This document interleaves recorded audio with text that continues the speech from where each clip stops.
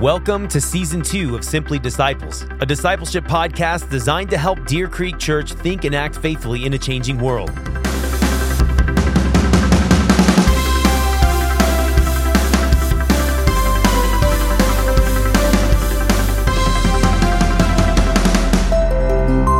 Hello, Deer Creek Church. This is Daniel. Thanks again for joining us on a new season of Simply Disciples. We have taken a winter's hiatus, and we're excited to get back. Last time we talked, we finished our discussion talking about creation and explored how God created the world, how he created humanity, how God interacts with the world today as well. And the driving point we made is that God created the world good. In fact, after God created everything, he looked at all that he created and said it was very good. But that's not exactly how we experience the world today. It's hard to read the news or watch interactions on social media and conclude it is very good. So as we kick off this semester day, we're asking the question, what's wrong with the world? Some of you are familiar with the name G.K. Chesterton. He was an author in the 19th and 20th century. And G.K. Chesterton was responding to a Times prompt. Times is a newspaper in London. And the prompt was asking readers to write their opinion on the question, what's wrong with the world? And of course, many people wrote in and provided their answers to the question. Some people said the problem with the world is lack of education. If people had more education, there would be more economic mobility, less poverty. There'd be less violence and crime, education, or lack thereof, what was wrong with the world. Others disagreed. They said that what was wrong with the world was poverty. Poverty makes access to basic resources like food, housing, and clothing difficult, if not impossible. Poverty forces people into government and social welfare.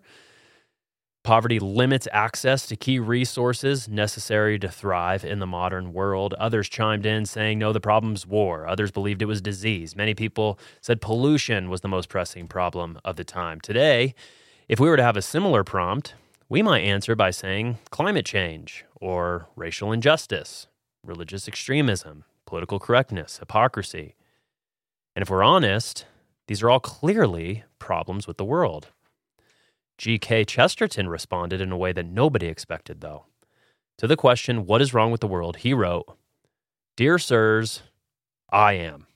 Sincerely yours, G.K. Chesterton. Simple but profound answer. Chesterton realized, as the Bible does, that humanity, humankind, you and me, we are the problem with the world. As we look at Scripture, do you agree, guys? Does the Bible say that humankind is the problem with the world? Tim, why don't we start with you? Tim, you're joining us. You're our executive pastor here at Deer Creek. Yeah, what a cheery start. Yeah, yeah. But unfortunately, yes, humankind is the source of all the world's problems. We see this in Genesis right from the beginning. You know, in Genesis 1:31, we see God says, it is good. This creation that he's created, it's good, it's good, it's good.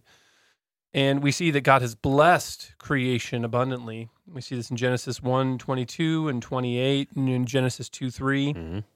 And God gave Adam and Eve the responsibility of ruling over this good and blessed creation.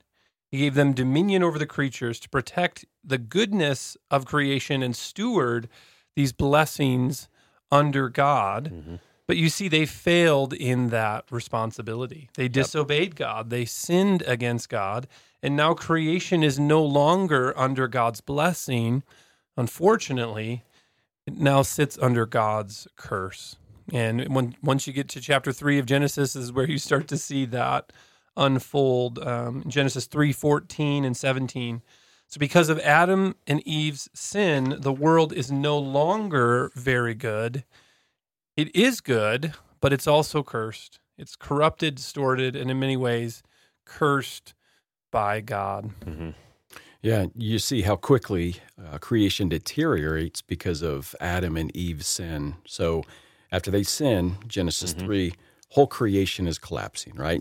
And just look at the way sin spirals really out of control after Genesis 3. In Genesis 4, we have the first murder of Cain killing Abel. And then Genesis 4 also instances of rampant injustice committed by a man named Lamech. And then Genesis 5 is a genealogy of sorts, but this time the refrain over and over is, and he died, and he died. So a genealogy of death. A genealogy. It's not a genealogy. I don't know what that is. It's something. It's a okay, go ahead. It's not good. It's not good is what it is. And then Genesis 6, the spiral of sin continues, that the corruption was so bad. Genesis 6:5 tells us that every intention of the thoughts of the heart of mankind was only evil all the time.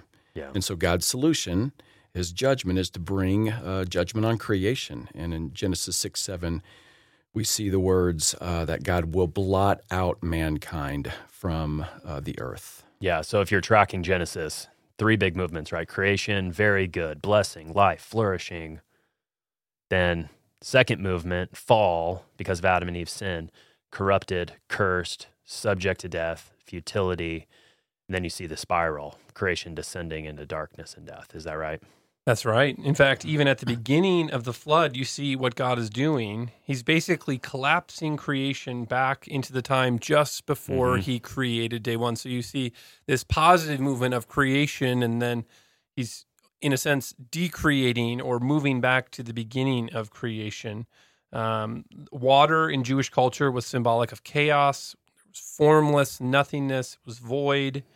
And now after the fall, the spiral of sin and death, God is once again bringing the waters of the deep to cover over creation. So in the flood, God is decreating earth. In the flood, God is allowing the spiral of death and sin to be consumed by the chaos of water. He's punishing the world by collapsing creation back into the void you saw before day one of creation. Okay, very fascinating. Yeah, that's actually really helpful. But just back up here a moment, and I want to ask a question because I think it's important.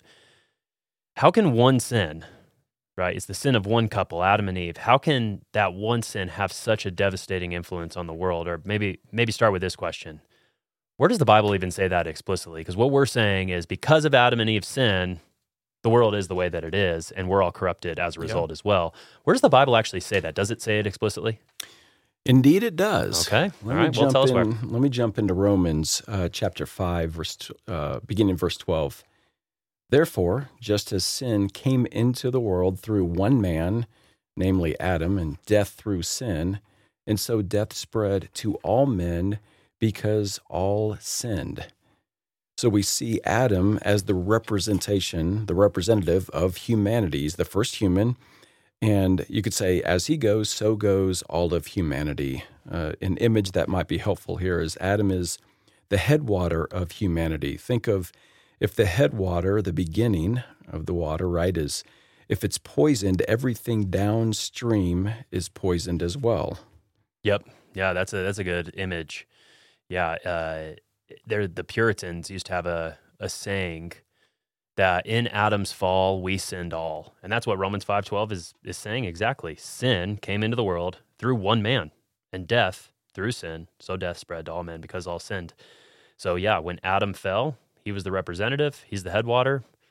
Poison, corruption, sin enters through him, and now everything that flows out of that is corrupted. Yeah, and we can think of that in terms of humanity, but unfortunately, it's broader than that. It's not just an effect on humanity. Creation, too, has been affected. We see this again in Romans. Romans 8:20, creation was subject to futility, which in futility means creation is dying. It's plants die, animals die. Planets actually even die. Stars burn out. And in Romans 8:22, we see the whole of creation has been groaning. So Adam's fall didn't just affect humanity, didn't just affect us. It actually plunged all of creation into futility, pain, and suffering, and death. So just as Daniel said, in Adam's fall, we sinned all, and creation was affected by that sin too. Think about how different that is, too, from other answers people gave in the Times question. Chesterton said, I am, meaning he realized the problem is me, just like Paul said, just like Genesis says, the problem is I have sin in me, and that flows out to touch all of creation, just like it did with Adam. Adam's the primary culprit, but we participate in that sin as well. So think to today, how's that different from some of the other answers people might say to this question, what's wrong with the world? What would people say today? I would say, think about education. We all want great education, and an educated population is the answer. And yes, creation can solve a lot of problems. Science can solve many problems. Technology can overcome serious problems. But underneath all of these good things that education gives is the assumption that is what's really wrong with the world is that we're just ignorant. We just don't know enough. If we knew more, we would solve the world's problems. If we just applied our knowledge to situations, we could heal the world. But it doesn't matter how much we progress in our knowledge. We are all still subject to death. And the reality is science and technology just cannot defeat death, no matter how much we advance intellectually or seek to apply that knowledge. Absolutely. I've been to a lot of school, but my problems don't go away because of it. I don't know if you guys have noticed that. Well, also, if you take maybe that list that was mentioned earlier, the racial injustice, religious extremism, political suppression, or hate speech, and all of these, if you look at them, what's the root of all of these problems? These problems are not things that are in the world that exist outside of humanity. These are things that actually come from within us. Mm-hmm. Humans create racial injustice. Humans create religious violence. Humans insist on the suppression of the political opinions of others. Humans create hateful speech. You've never heard of a tree being accused of hate speech. Yeah. Never heard of that because it's the problem. Maybe in Dr. us. Seuss, potentially. Possibly Dr. Seuss could come up with that. Yeah. But all of these are problems at root. They're human problems. Humans commit them. Yeah. These are problems with us, not problems that come from the creation. It's a problem inside. It's not a problem outside of us. Yeah. And piggybacking on that, because that's interesting. When we say all of those problems that you just mentioned, racial injustice, hate speech, etc., think about what we're actually saying now. What we're actually saying, if you were to ask me, what's wrong with the world? And I said, racial injustice. What I'm actually saying is, you know what the problem is? The problem with the world are those people out there who commit racial injustice. Because I never put myself in that category, right? Right. I'm never like, oh yeah, you know what? The problem with the world is I'm a racist. The problem with the world is that I actually want to suppress the opinions of others. The problem with the world is that I commit hate speech. It's always those people out there. In other words, we're not the problem. It's the problem over there. They're the real problem.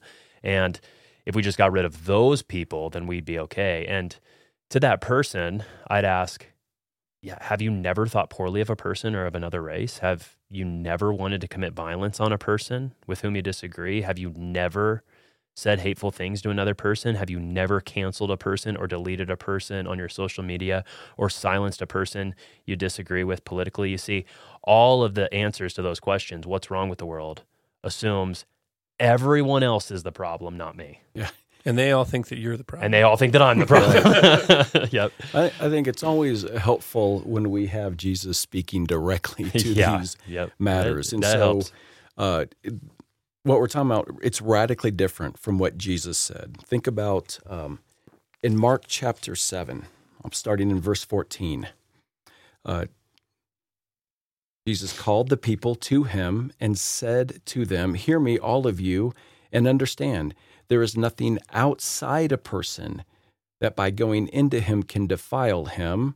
Speaking of food there, but the things that come out of a person are what defile him. And he goes on in verse 21, "For from within, out of the heart of man, come evil thoughts, sexual immorality, theft, murder, adultery, coveting, wickedness, deceit, sensuality, envy, slander, pride, foolishness. All of these things come from within, and they defile a person." So that's a fairly exhaustive list there, is it not? Yeah. And so again, it's not about anything or anyone out there. The problem is in here. It is within our own hearts. Every human being is what's wrong with the world. We defile the world. We are the problem. I am the problem. My sin is what has brought injustice and evil and oppression into the world, and I continue to bring it in every day. Yeah. That's kind of sad, but true. Yeah, I know that to be true of you, Chad. And if we had to summarize, so if you had We to summarize, agree that you're the problem. We agree. Human sin's what's wrong with the world. Human sin introduced by Adam, transferred to us, is the reason the world's filled with every problem today. Sin's the reason for death, evil, violence, and all the rest. And let me segue with that then to lead into our last question. Then what's the solution? Yeah, it's a great question, because this would be a pretty depressing podcast Yes, if we just left it there. Right. If there was no hope, and actually the answer, believe it or not, is all the way back in Genesis.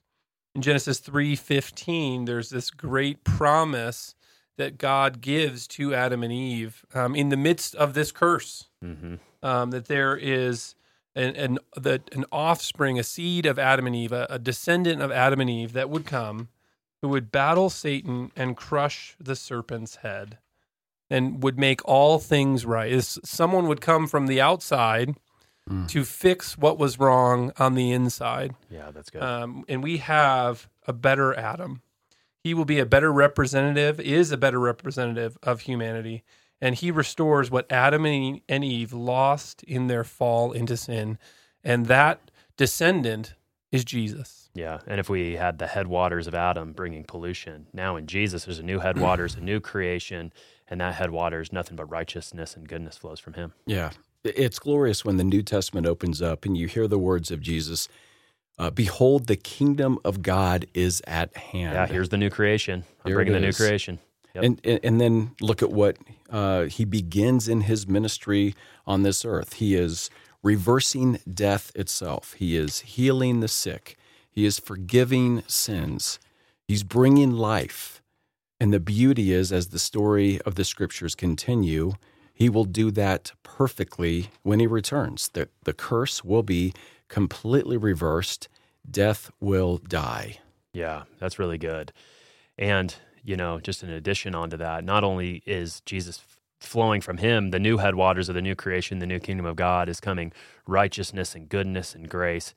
He also actually stands downstream from the headwaters of Adam, and he actually bears all the poison, the pollution, the curse, the wrath, the judgment that we deserve. So he swallows up all of those things, and instead, flowing out to us is all the spiritual blessings, no longer any spiritual curses. And since you guys started with Jesus, I'm going to end with Jesus, but this time, Revelation 21, 1-4, because this gives the image of where this new creation, this new kingdom is heading. Now, because we have Jesus, the better Adam, when John sees the new heavens and the new earth, the kingdom of God coming in full, he says, quote, "Then I saw the new heavens and the new earth, for the first heaven and the first earth had passed away," that's the creation of Adam, "and the sea was no more chaos," right? No more chaos. "And I saw the holy city, a new Jerusalem, coming down out from heaven from God, prepared as a bride adorned for her husband. And I heard a loud voice from the throne where Jesus sits, saying, 'Behold, the dwelling place of God is with man. He will dwell with them, and they will be his people, and God himself will be with them as their God. He will wipe away every tear from their eyes. Death shall be no more, neither shall there be mourning, crying, pain anymore, for the former things have passed away.'" So Jesus really is the solution. What's wrong with the world? We are. But there is a solution. The better Adam, the better representative of us. His name is Jesus. Thanks, Deer Creek. That's all the time we have for today. Thanks again for joining us on Simply Disciples. Be sure to join us next week as we ask the question, are we born good or bad? Until then, for Chad Donahoe and Tim Ringquist, my name's Daniel. God bless.